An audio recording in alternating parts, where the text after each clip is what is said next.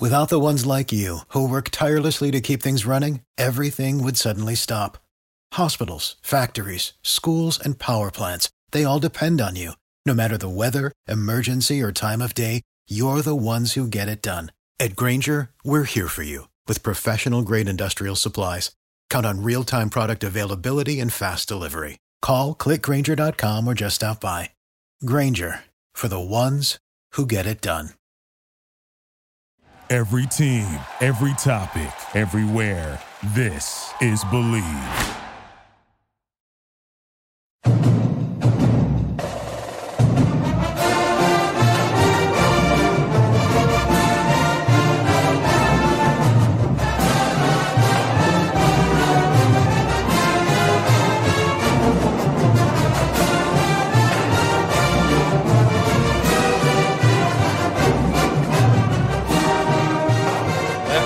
Of the Night Report podcast. I'm your host, Mike Broadbent. Joining me once again is my co-host, Richie Schneiderite, and part-time co-host / Rutgers beat reporter, Craig Epstein. Guys, this weekend was another kind of bad weekend for Rutgers. Sports, anyway. Rutgers lost yesterday to Purdue, but they did cover, so I guess that's one thing. They lost 68-60. The wrestling program suffered another defeat by the Big Five, falling to Minnesota 20-12. We do have some positive recruiting news we'll touch on at some point as well from the events. We had an official visitor for basketball. We had a pretty big junior day group there for the game as well. So the crowd was, obviously very raucous. So I'm sure that they had a good impression, even though Rutgers lost. But let's talk about that loss. Rutgers lost 68-60 to Purdue. This is a game that Rutgers really kind of roared back in the second half. They went into halftime down 13. And there were points where the game got to 2 points. Rutgers, looked like they might go on a run, but then Purdue was able to answer each and every time. Let's talk high level. Craig, what did you think about this game and kind of how Rutgers played and why they ended up losing?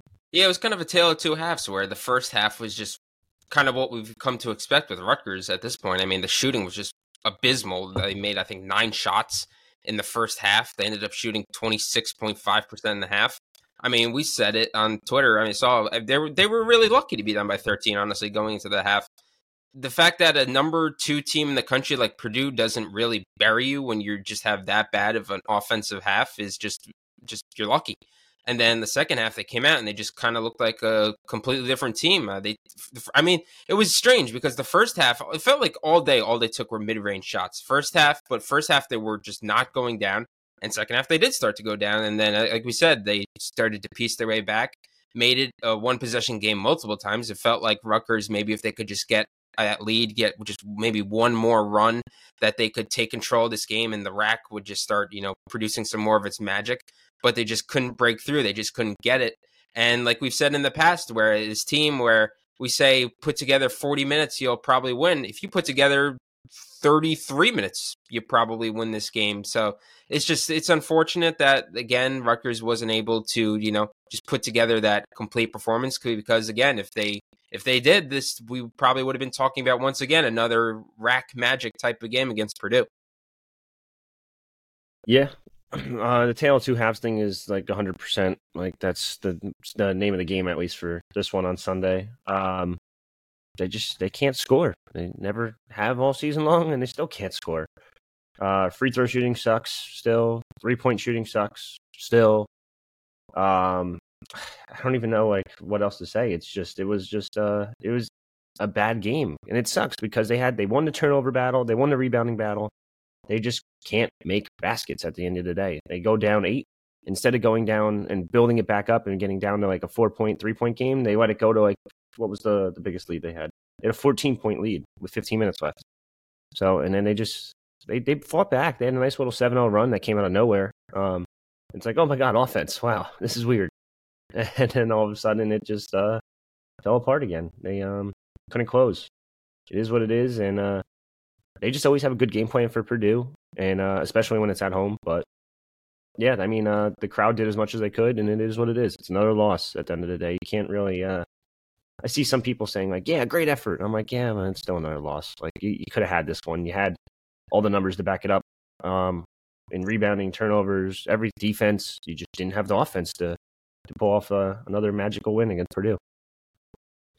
Yeah, that's kind of where I'm leaning with this, where Rutgers had 15 offensive rebounds in this game. Purdue only had 6. They won the rebounding battle in general, 36-32. Rutgers, just like you said, they couldn't hit a shot. They were 9 for 20 at the rim, so another game under 50% at the rim. They took another 26 mid-range shots. They were 11 for 26 from the mid-range. I really don't know why those aren't three-pointers. Like, how many 18-footers did we take yesterday that we settled for? We were counting at one point. Well, I was counting at one point. Purdue had 4 mid-range shots the entire game. Like, these teams that we face that have a modern understanding of offensive basketball do not take mid-range shots because they're the least efficient shot on the court, and we continually just do this like DeMar DeRozan style game where we try and back down guys and just settle for the shot at the elbow. Like, we have to get a better concept of offensive basketball for next year, because those shots are just not worth taking in general. Like, if they're wide open, it's one thing and you're getting it in rhythm occasionally, that's fine. At the end of the shot clock, maybe. But we're taking these kind of mid-range shots, 20 seconds left on the shot clock. It just makes no sense. One really positive I thought from the game, even though his numbers don't look that great, Gavin Griffiths, he scored 8 points. We've been talking about it over and over. Like, this kid has a ton of talent, and he just needs to kind of shoot through this freshman slump. And he only went 3 for 11 in the game, but you saw that kind of confidence start to creep back in the second half. When he hit that 3-pointer at the beginning of the second half, like, I don't think I've ever seen somebody that hyped for a shot with 18 minutes left in the game when you're down like 8 points. Like, he was, maybe it wasn't 8, but he was so hyped. He was pumping his fist. He was screaming. Comes back down. I think the next possession hits that fadeaway on the baseline. Like, this is a guy who we really need to start get going and kind of get his feet underneath him going into next year, because he's going to be a piece that we rely on. We need, a third scorer for next year when Ace and Dylan are here. Currently, I don't know who that guy is on the roster. We thought maybe Mawat Mag would be that guy, but Mawat had a terrible day yesterday. He went 0 for 6 from the field. He only had 1 rebound, 2 assists. Like, Mawat, if he's not getting, his 15 points we've become accustomed to, we usually see him, really amp it up on the defensive side of the ball. He only had 1 steal, no blocks. He played 25 minutes. He just had a rough game. And usually Mawat steps up for these big games, so I don't really know what happened with him yesterday. But, I mean, you guys said it before. We are seeing these same issues that we see game after game. We can't hit threes. We can't hit shots at the rim. And we're not great shooting free throws. And if you look at, where Rutgers ranks in a lot of these areas, Rutgers in effective field goal percentage is 356th out of 362 teams in college basketball. In terms of 2-point percentage, they're 350th out of 362. And 3-point percentage, they're 331st out of 362. So they can't hit shots anywhere on the court. That's, partially because you run this totally disjointed offense. And partially, honestly, guys, because we're just kind of at a talent deficiency. We talked about this a few pods. I truly think that circumstance kind of screwed us this year with some of these guys. If, like, for example, if Cam Spencer leaves the first week in March versus the end of May, I fully expect Pike to go into the portal and look for a number 1 scorer. But because of the way things played out, it just wasn't in the cards. I think Paul was a significant loss too, but not to the same level as Cam Spencer, because Cam Spencer, he papered over so many problems offensively last year. Mm-hmm. He won games on his own, either from late game free throw shooting or hitting clutch shots. Northwestern comes to mind, Purdue comes to mind. There's a lot of games last year where you think, we're not winning that game without Cam Spencer. And there's a few games this year, the Ohio State game, this past game, like, if we had a go-to scorer, we'd probably win those games. So I don't know. This feels like it's starting to be a little bit of a lost season, and it just needs to kind of start focusing on development. Like, of our final 11 games, we're favored in 3. Yikes. Like, this is going to be a pretty tough stretch the rest of the season. Not that we've talked about how the schedule gets easier, Mhm. but I do think we need to kind of start being realistic with expectations at this point.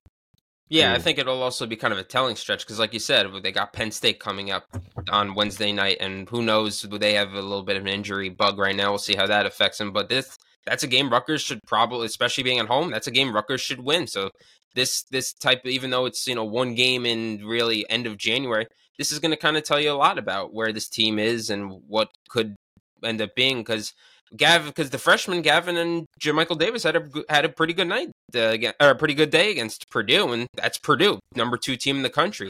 I thought Gavin, like we said about Gavin, I think he was just a lot more active on the offensive end and really the defensive end. You could just see sometimes you look at his stat line, 3 for 11 for 8 points isn't great, but if you just go beyond that and you just watch him, like you said, you see his confidence, you see him just kind of in the flow of the game more. He didn't just look really just lost out there. You could see maybe now things are starting to click for him a little bit better. And I think just on the defensive end, I think even though, I think he's listed as a guard, like he's not like he can't be a guard, honestly, at this point. Watching him, he's just too slow-footed. These guys just run around him. So just wait. Next year, once he starts putting really more muscle onto his body, I think you're going to see him probably defend more of like forwards and things like that. And he did help, even though he didn't get really that many rebounds. I could see him getting his body in there and really affecting and helping Rutgers get some more rebounds out, rebounding Purdue yesterday. So we'll see how they develop. Same with Jermichael Davis. And now, like you said, I don't think that, like we've talked about, I don't think this is a postseason team. But let's see how this team develops now going forward. That the schedule lightens up a bit. Yeah, he's a 3-man. That's what he is. He's just going to have to be a 3-man. He's 6'7". You don't have a choice. And like you said, he's too slow-footed to guard any guard in the league. I think someone said that in preseason. I think all of us did, actually. But everyone on the boards was like, no, he's a guard. He's a guard. He's going to play guard. He wants to be a guard. I'm like, yeah, Andre Hyatt wants to play guard, too. Unfortunately, he's not playing guard. Like, you can call yourself a big guard all you want, but you're not a guard. 9 of 28 in the paint yesterday. Disgusting. Absolutely disgusting. They went 0 of 11 in the paint that wasn't at the rim. That's just brutal. They can't hit a shot. Like, they're going up for, like, contested layups, and even if they get a foul call, they're not hitting the free throws. It's like, It's just a redundant possession. At that point, I'm on the verge of just saying, hey, dude, just start chucking from 3. I don't really care. But going back to what Mike said before, they do have to just go for development at this point. Start Jermichael Davis, please. Please. I've been saying this the past 3 or 4 podcasts. Just start him. Like, I think he's the better guard at this point. I hate to say it, I think he's better than Derek Simpson. Derek Simpson's last 5 games, 26% from the field. Last 6 games, 28% from the field. Like, I'm sorry, but I need more scoring out of my point guard that's supposed to be one of my top 3 scorers on the court. I think you just got to switch it up. And then maybe even you saw Gavin Griffith get pretty hyped. Throw him out there more. Like, just let him go nuts. Like, let him go. Like Mike said, I've never seen a kid so happy to hit a 3-pointer that made him, 1 of 5? Like, yeah. Like, let him go out there. Let him gain his confidence back. There were only, and going back to the Jermichael Davis thing, there were only 2 players on the team yesterday that had a positive plus-minus. I know it's not the end-all, be-all stat, but Jermichael Davis at +1 and Austin Williams +6. I think you start those 2. I think you have to switch it up. You have to keep trying stuff. And it also helps with development because Jermichael Davis might be your starting guard next year. Yeah, no, he could be. I don't expect that, but it's definitely a possibility for sure. I do think that these small guards have really hurt Rutgers offensively. If you just look at the 3 small guards at the rim this year, between Noah, between Derek, and between Jermichael, they're shooting combined 38.7% at the rim. Like, they're just not able to get clean looks at the basket, and the ones they do, they're not making. So there's just, I don't know, there's a lot of problems offensively with this team. I really hope that next year they do hire some kind of offensive coordinator. I know we've talked about this, but they just need somebody to kind of oversee the offense moving forward, in my opinion. There's just not a cohesive element to anything they do. They started running, these, like, they don't even run like a high ball screen every play. They're just kind of like worrying around kind of aimlessly. And occasionally when they do call a set play and it looks good, they don't ever go back to it. It's just, I don't know. We've also talked about where it seems like they score. They're just better offensively when it's more like transition, more like just fast-paced offense. So I don't know why sometimes they don't just kind of pick up the speed and just keep the ball moving, more on offense. They just run just the half-court offense and it just results in nothing. Yeah. Yeah. Well, effective field goal percentage is pretty cool. They're almost at the bottom of NCAA D1. Like, their tempo's technically up, I think, from last year. I think they're 192 this year, according to Ken Palm. I don't know what. I think last year they were in the 200. So I mean, we they're talked moving. about it in the preseason. Like, this team has speed, but it just it doesn't seem like they utilize it. And not that they don't utilize it, they just not as well as they could, at least. Like, it's it goes back to the thing. It's square peg, round hole. Like, you have some pieces that could run up and down the court, but like other pieces are just like lost and like trailing behind. Like, I don't know. It's tough and it sucks because I thought actually Cliff had a great game against Zach Edey, at least in the first half.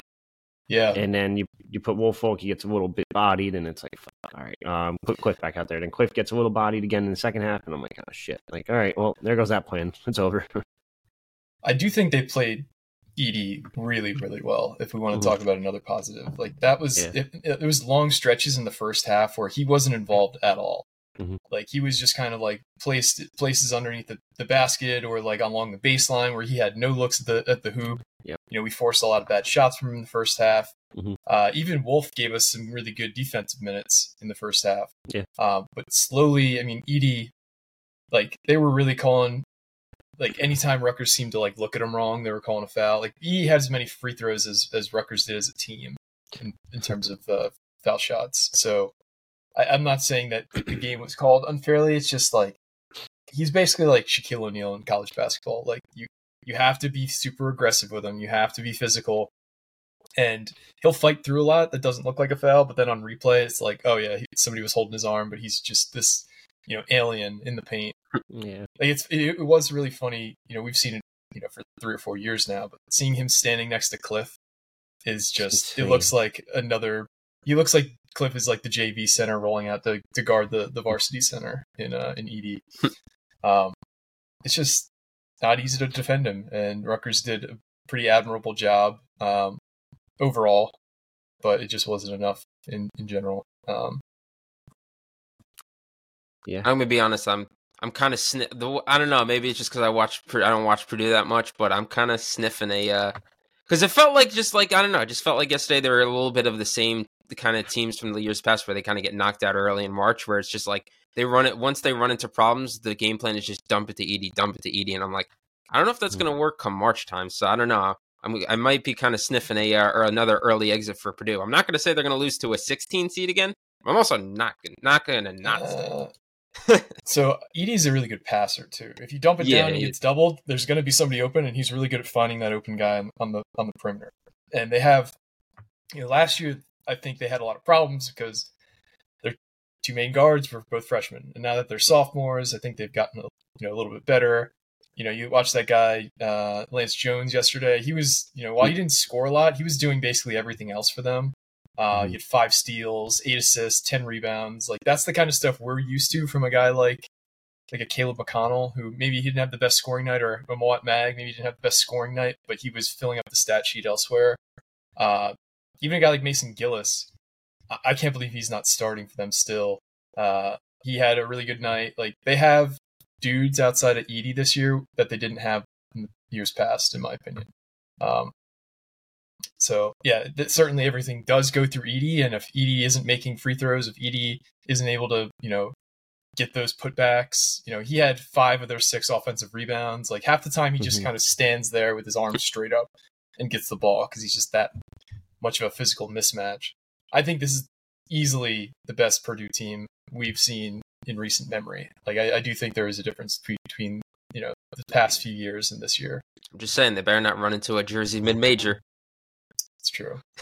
I'll go out on a limb and say that they're probably going to lose to the 8-9 seed. Yeah. I don't think it's already a limb, but like, you never know. I think this year's field is particularly weak. Yeah. So I think there'll be a lot fewer big time upsets like that than years past.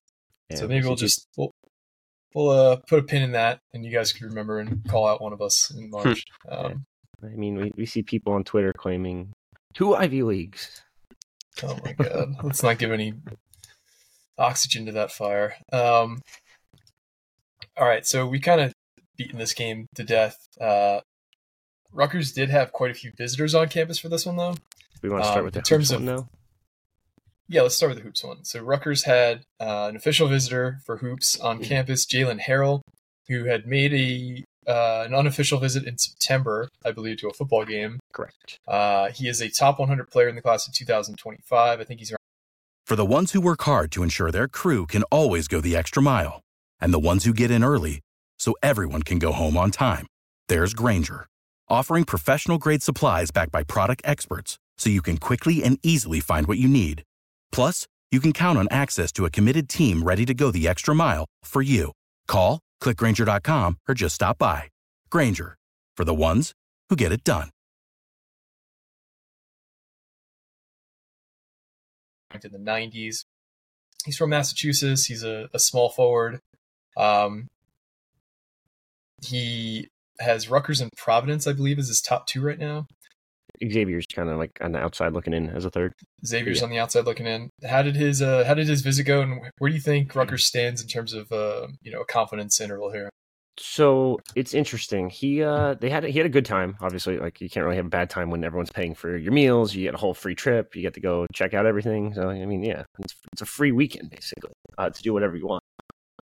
Top 100 recruit Jalen Harrell. Now he's listed as a small forward, but again, it's one of these guys that I'm a big guard. I'm like, whatever, dude. You call yourself what you want. When you get here, when you're playing the 3, it is what it is. He's a good player though. I thought Rutgers did a pretty good job. TJ Thompson's the lead guy here, as he is with just about every New England kid based on his connections.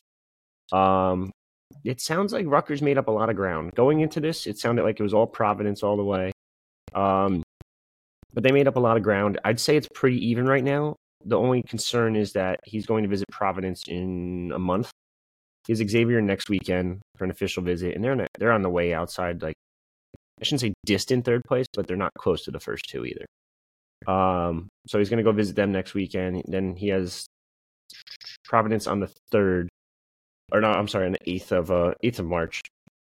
And he did the same thing with Providence. He took an official visit to them in fall, or unofficial visit in fall, and now an official visit in March. I still think he's probably going to end up at Providence. NIL is a factor here, so we're going to see what happens there. Providence, don't sleep on their NIL collective. They have a lot more money than people think.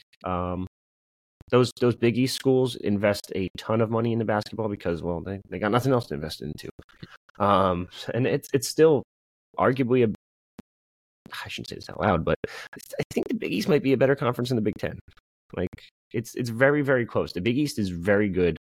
And I know everyone talks about the Big Ten and football and all this, and they have this and money, but it's still the Big East is still a dominant basketball conference at the end of the day.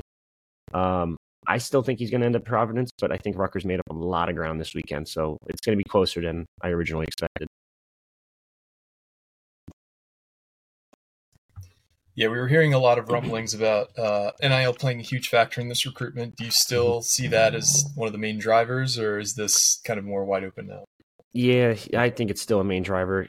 Even before I got a chance to reach out to the kid, not today, back when he was planning his visit in fall, I had an agent reach out to me. He's like, "Hey, man, just so you know, like my guy Jalen Harrell," and I'm like, "Oh, your guy? Like, are you like his uncle? Like your coach? Like what are you?" And he's like, "Oh, I'm his advisor," and I'm like, "Here we go." Mm-hmm. So yeah, that's the name of the game these days. It's funny because this is all above board now, but back in the day, it used to be, this is the bag man, or this is the handler, or this is this is the guy who gets the McDonald's bag full of cash. Yep.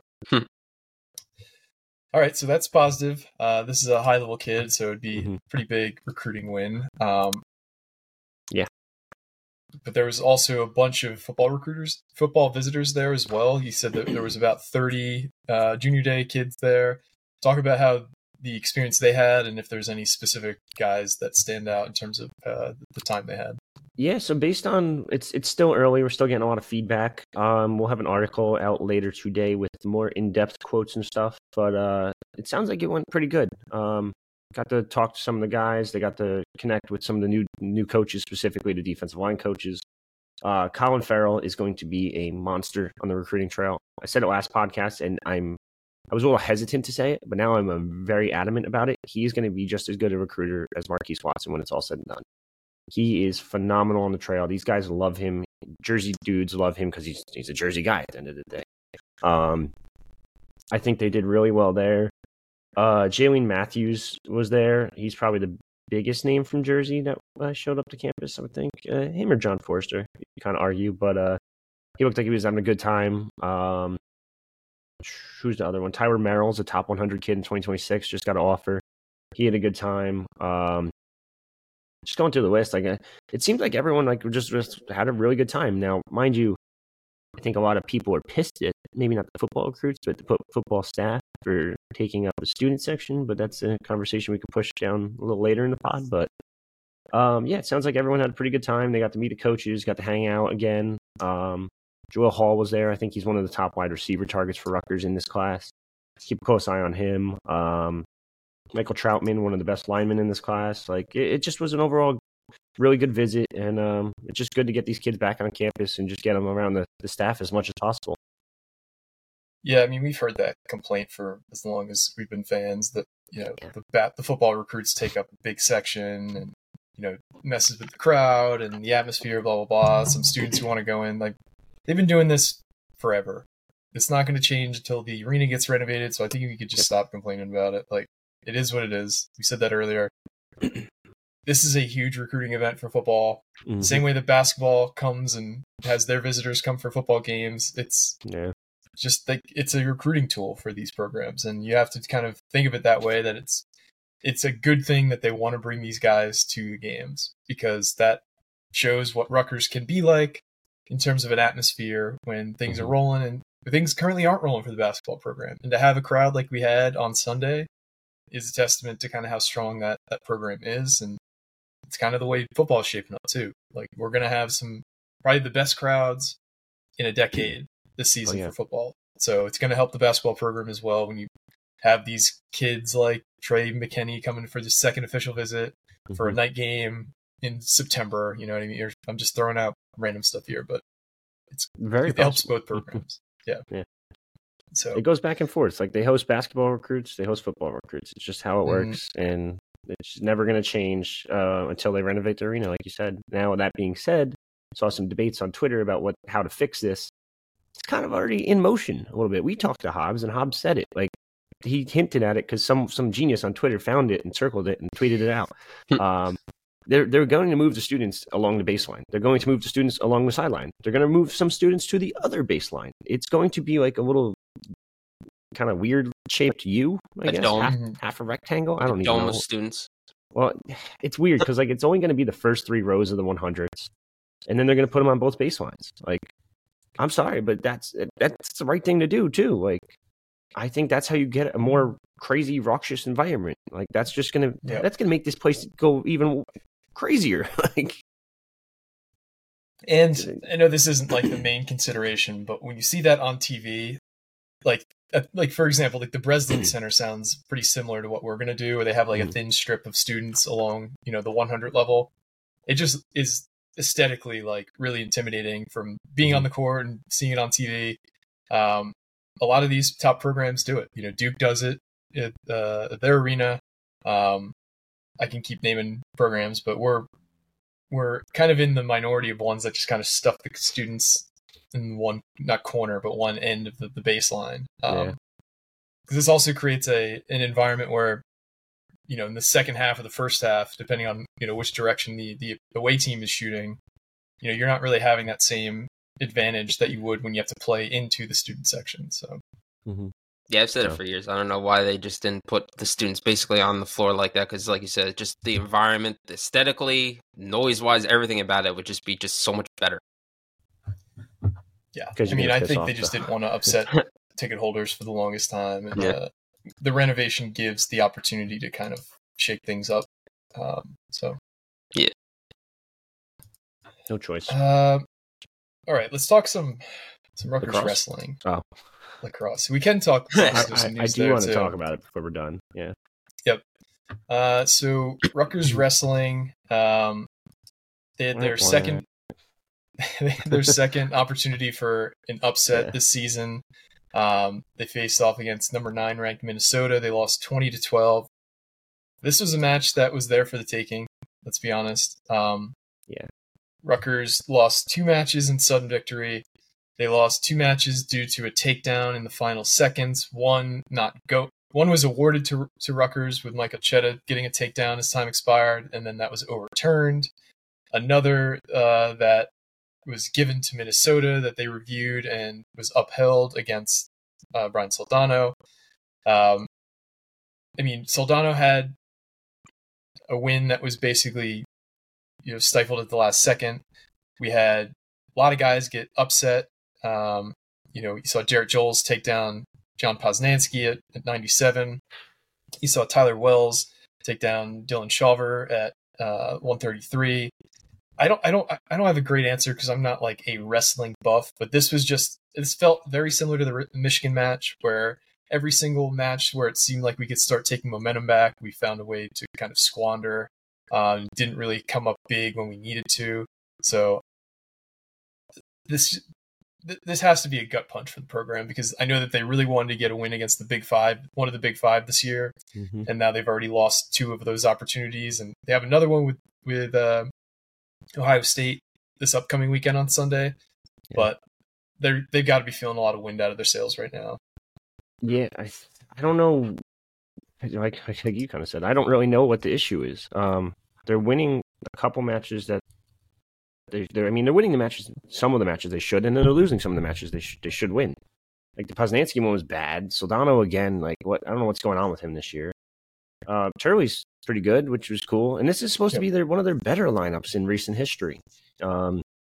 It sucks. It's a kick in the nuts, and if they don't, I know you said they wanted to win one of the Big Five, but like one of them, I'm probably going to mark a loss. Ohio State's probably going to be a loss if I had to guess. It's tough. It's tough to get up when they can't get past that middle threshold of the wrestling rankings. Like they're at what was it? They're at 13 right now. They really can't get higher than that. Like maybe they'll get 12, but like they're struggling to get to that next level. And I don't know if it's a development thing.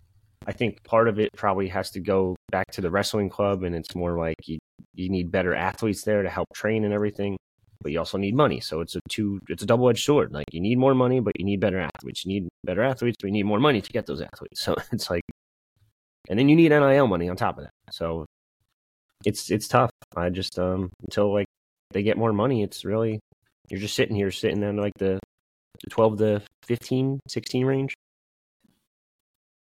So yeah, for the longest time it was we can't develop at the upper weights, and now we finally have 3 really good upper weights guys, but they're just not winning these tough matches when you really need them to. Like I think Brian Soldano's taken a step back this year. John Poznansky's been pretty reliable. Obviously he lost against Minnesota, but I don't have a magic bullet solution to this. I don't know if there is one. I just wanted to kind of talk about it, but yeah, another tough loss for the wrestling program. Yeah. They do wrestle Ohio State on Sunday at 1 p.m. at Jersey Mike's. They're ranked 7th currently in the country, so that's another opportunity for a big win. I don't have in front of me Ohio State's lineup. It's going to be tough to beat them, regardless of where their strengths or weaknesses are. But I do expect another great crowd, because it looked like a great crowd on BTN Plus for the Minnesota match, but obviously it didn't result in a win. But for the ones who work hard to ensure their crew can always go the extra mile, and the ones who get in early so everyone can go home on time, there's Grainger, offering professional-grade supplies backed by product experts so you can quickly and easily find what you need. Plus, you can count on access to a committed team ready to go the extra mile for you. Call, click Grainger.com, or just stop by. Grainger, for the ones who get it done.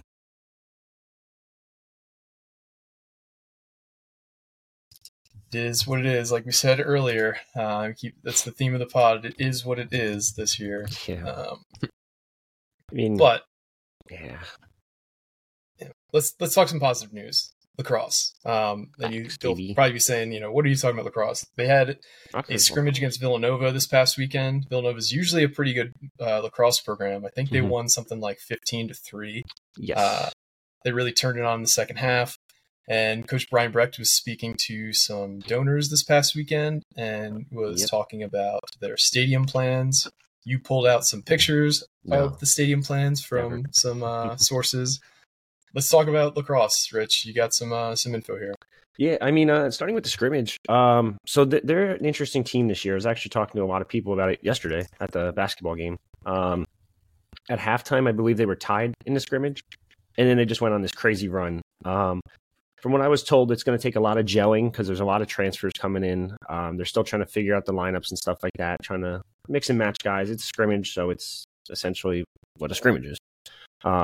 Just play around with your roster, see what you could do. But as long as these guys gel pretty good together, they should have a pretty good season. Other than that, we tweeted out the lacrosse. Well, I shouldn't say go back to Coach Brecht was in New York City meeting with some donors, I believe, or whatever it was. And he was talking about how he actually went out on Twitter and even put it out there saying like, our new lacrosse stadium project. And everyone's like, wait, what? I'm sitting here like, yeah, the thing we tweeted out in June 2023? Yeah, that thing. Let's tweet it out again. Look, got another 20,000 views because people just, I guess, didn't believe us. Do you believe us now? Rutgers Rivals has the scoops, buddy. It's going to go right where the blue lot is. People are going to be pissed about that. I don't know when it's going to start, but I know it's going to start relatively soon because they have the money for the field. So what they're doing first is they're going to put the field down, and they're going to use that as a practice field, I guess, and stuff like that, and probably still use the stadium for games. And then they're going to build around the field and build the fence and the stadium, the seating, and all that stuff. They're going to have hills on both sides, which I thought was kind of interesting, almost like the baseball stadium. So you can go and sit on the field and sit on the hill and watch the game there if you want. The rendering, for you, those of you that haven't seen, let's see if I can pull this up real quick. Window, where is it? It is right here. It's pretty sharp looking. And I have to put that in the middle, sorry, because everyone else steals it and just throws it on other sites. So, but I mean, you could see this is your sack, and then it just goes opposite direction of it, I guess. But yeah, no, I mean, it looks pretty damn nice. You get little scoreboards over here. You get solid seating. Based on what I was reading, it's projected at 5,000 seat stadium when it's all said and done. It's relatively bigger than most of the other stadiums or schools that have stadiums, I should say. I think Northwestern has one. I think Ohio State has one. There's someone, Maryland, I believe. But yeah, if you're in the blue lot, I'd start taking a peek into some other lots, and I'm going to highly recommend you don't go to the yellow because that's on its way out too. I know people are complaining about parking already. The project hasn't even started. People are like, "What the hell? What are we going to do with parking?" I'm like, honestly, you look at most other schools. This is what it is. You're going to have to park a little bit further, and you want to make this an athletic circle. You want this to be athlete central, minus basketball and baseball, and have that over there on that campus, and have all 5 stadiums here.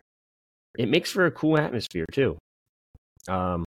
Lacrosse is big. It's growing, and they're getting a lot of donors. So you kind of have to do something about it because one play on, and the reason that why can't they play on a soccer field? One plays on grass, one plays on turf. Completely different. Soccer on turf sucks. I'll speak from experience. It's awful.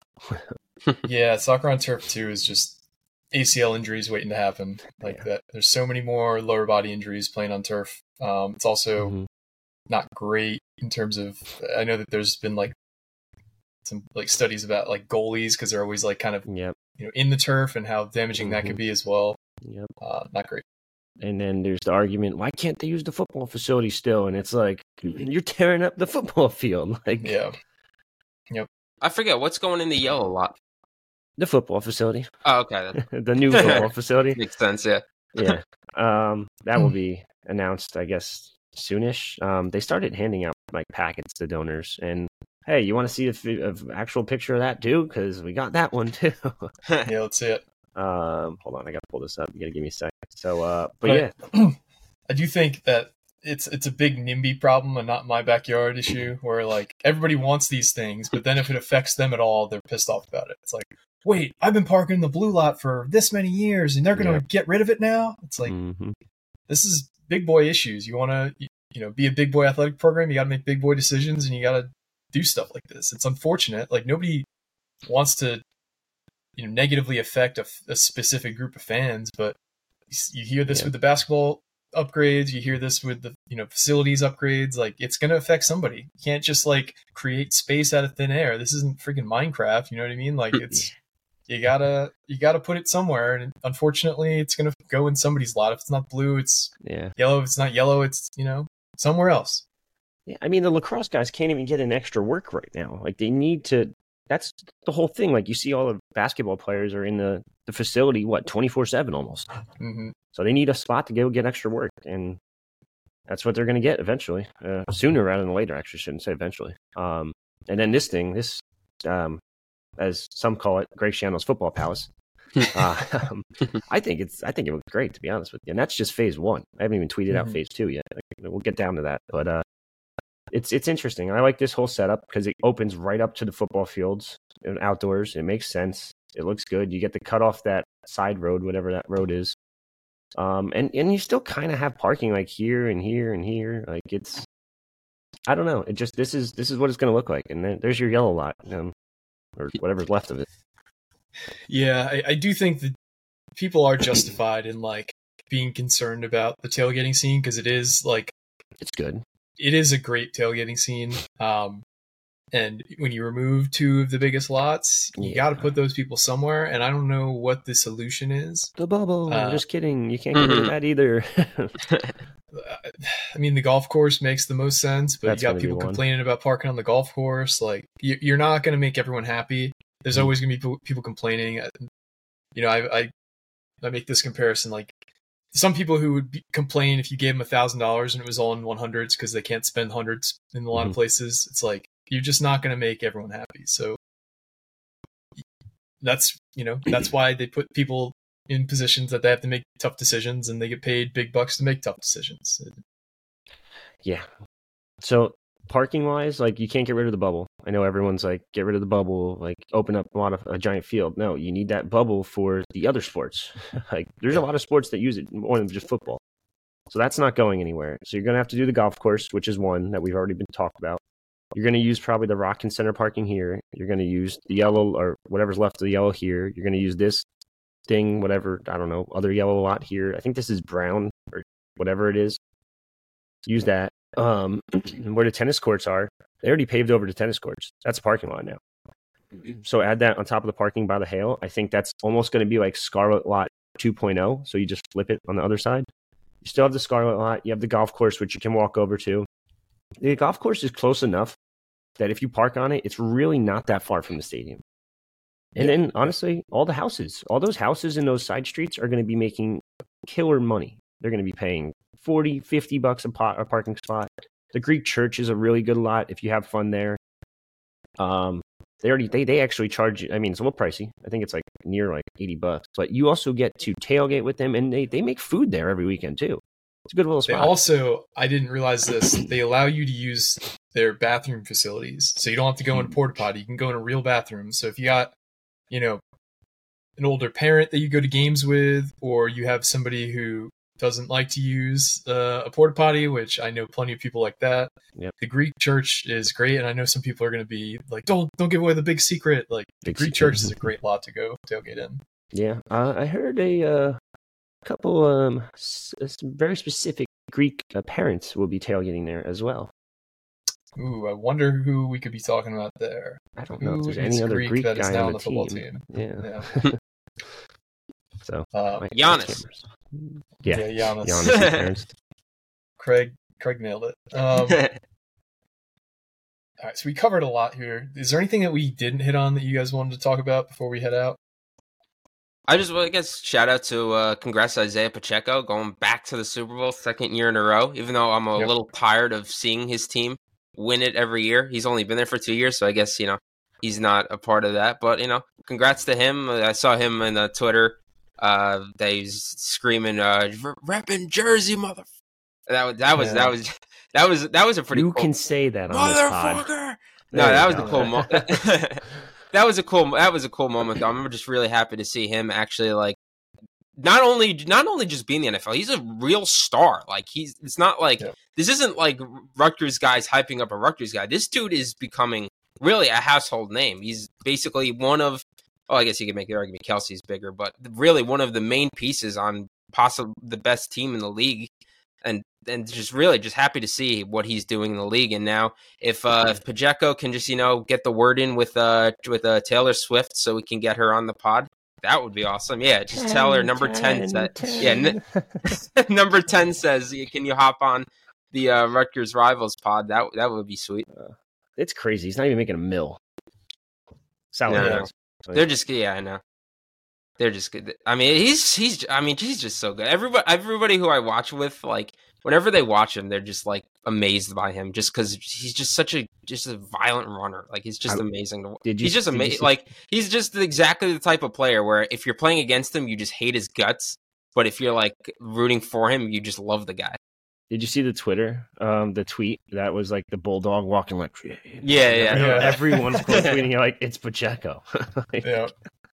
Like he's almost become like his own type, like he's just like his own like type of guy. Like you never, like I feel like you don't see a guy run like him. It's just amazing. Wait till I see Monangai. Well, Monangai's a little bit different. Monangai makes guys miss. Pacheco doesn't necessarily make guys like miss. He just runs through them. Yeah. Yeah, I think also Pacheco is just such a physical specimen. Like, there's a thing called like speeds, or I forget what it's called, but it's basically like it takes your weight into account. It's like size adjusted speed score, I think it is. So basically, it takes like your weight and your 40 score or your 40 time, and it gives you like this score in terms of like how athletic you actually are. And he was one of the more athletic running backs in the last decade to come out. So he's just like a physical specimen. I think he ran the mid 4.3s at like 210 pounds at the combine. Mm-hmm. And there's not many guys like him. So Monangai is definitely not that kind of physical specimen. But he is, he does have the same like stick your face in the fan type mentality that Pacheco has. And he has the potential to be, another guy in the league that, if you're a running back and you're not looking at Rutgers the same way if you're a defensive back and you're not looking at Rutgers, you're just kind of doing yourself a disservice. Gus Edwards, Isaiah Pacheco, etc. Yeah. I got two things I want to sign off with. Number one, Max Melton Senior Bowl next Saturday. I don't know if we'll have another pod or not this week, so we might. I don't know actually. But yeah, that's huge for him, and they just put out a kind of dumb commercial on Twitter and social media. Rutgers did, and it's just like, yeah, Max has been acting kind of weird lately, and it's just Max eating like a million Reese's, and it's like, yeah, every time I see him, this man's just down in Reese's, and it's like, oh my god, Reese's. That's a different debate for a different pod. Also, the Knights of Honor, that was pretty cool. I do sort of like it. I was hoping more of like a Knights circle. Like when you hear Ring of Honor, Knights of Honor, you think it's going to be like a circle somewhere, kind of like the MetLife has the Jets and the Giants version of it. But they put their jerseys in the rafters, and I get it, but you better not give anyone those numbers from now on. Like it's like an unofficial retired, not retired number. Like I feel like you can't really give them away. And then who's next? Like because Sellers probably, I would think. Well, Sellers is already retired. Is he retired? Is that why? Yeah, so all right, that makes more sense. They have like very strict rules about jersey number retirements. And he actually, he is retired. So yeah, that right, number 12 won't be worn again. Right, I read that wrong, incorrectly on the board. So all you guys who are yelling, Sellers should have been there in the Raptors. I think he is, I guess. Yeah, maybe you're looking at like a Ron, Gio, Caleb. Those are kind of your guys, possibly maybe going apart. I would say those three. I don't know if I'd go further. I'm just gonna say it. I'll say it. Be that guy. When you leave in June, you don't get it after. Or June I agree. Yeah, I agree. Although I was thinking that they could have called it the round table, but then I think we would have had to send a cease and desist. Oh yeah. If they wanted to do it, I'd allow it. I'll let go. Someone else already stole the round table. Oh boy. All right. All right. Michael Thomas this Wednesday, by the way. Top NJ kid visiting. Forgot to mention that. It's on the boards already. It's been on the boards for a week. I forgot about it until a second ago. So he's visiting campus, or he's making his announcement? Visiting campus. No announcement yet. Visited Syracuse last weekend. Visiting Rutgers this week. I believe he has a Penn State visit for the 3rd, which is I think Saturday. I don't know, Saturday, Sunday, whatever the hell it is. Yeah, so that's it. All right, so a lot going on this week. Rutgers basketball is also playing Wednesday versus Penn State. Looking to get back on track. Better. So we'll probably, Richie said we might not have one. We probably will have one at least. There's always news that breaks. So sorry. Yeah. But for me and the guys, it's been another edition of the podcast.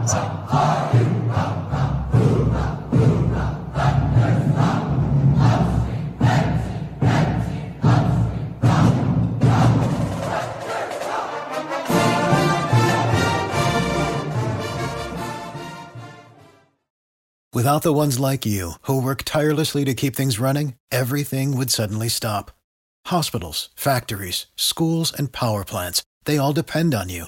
No matter the weather, emergency, or time of day, you're the ones who get it done. At Grainger, we're here for you with professional-grade industrial supplies. Count on real-time product availability and fast delivery. Call, click Grainger.com, or just stop by. Grainger, for the ones who get it done.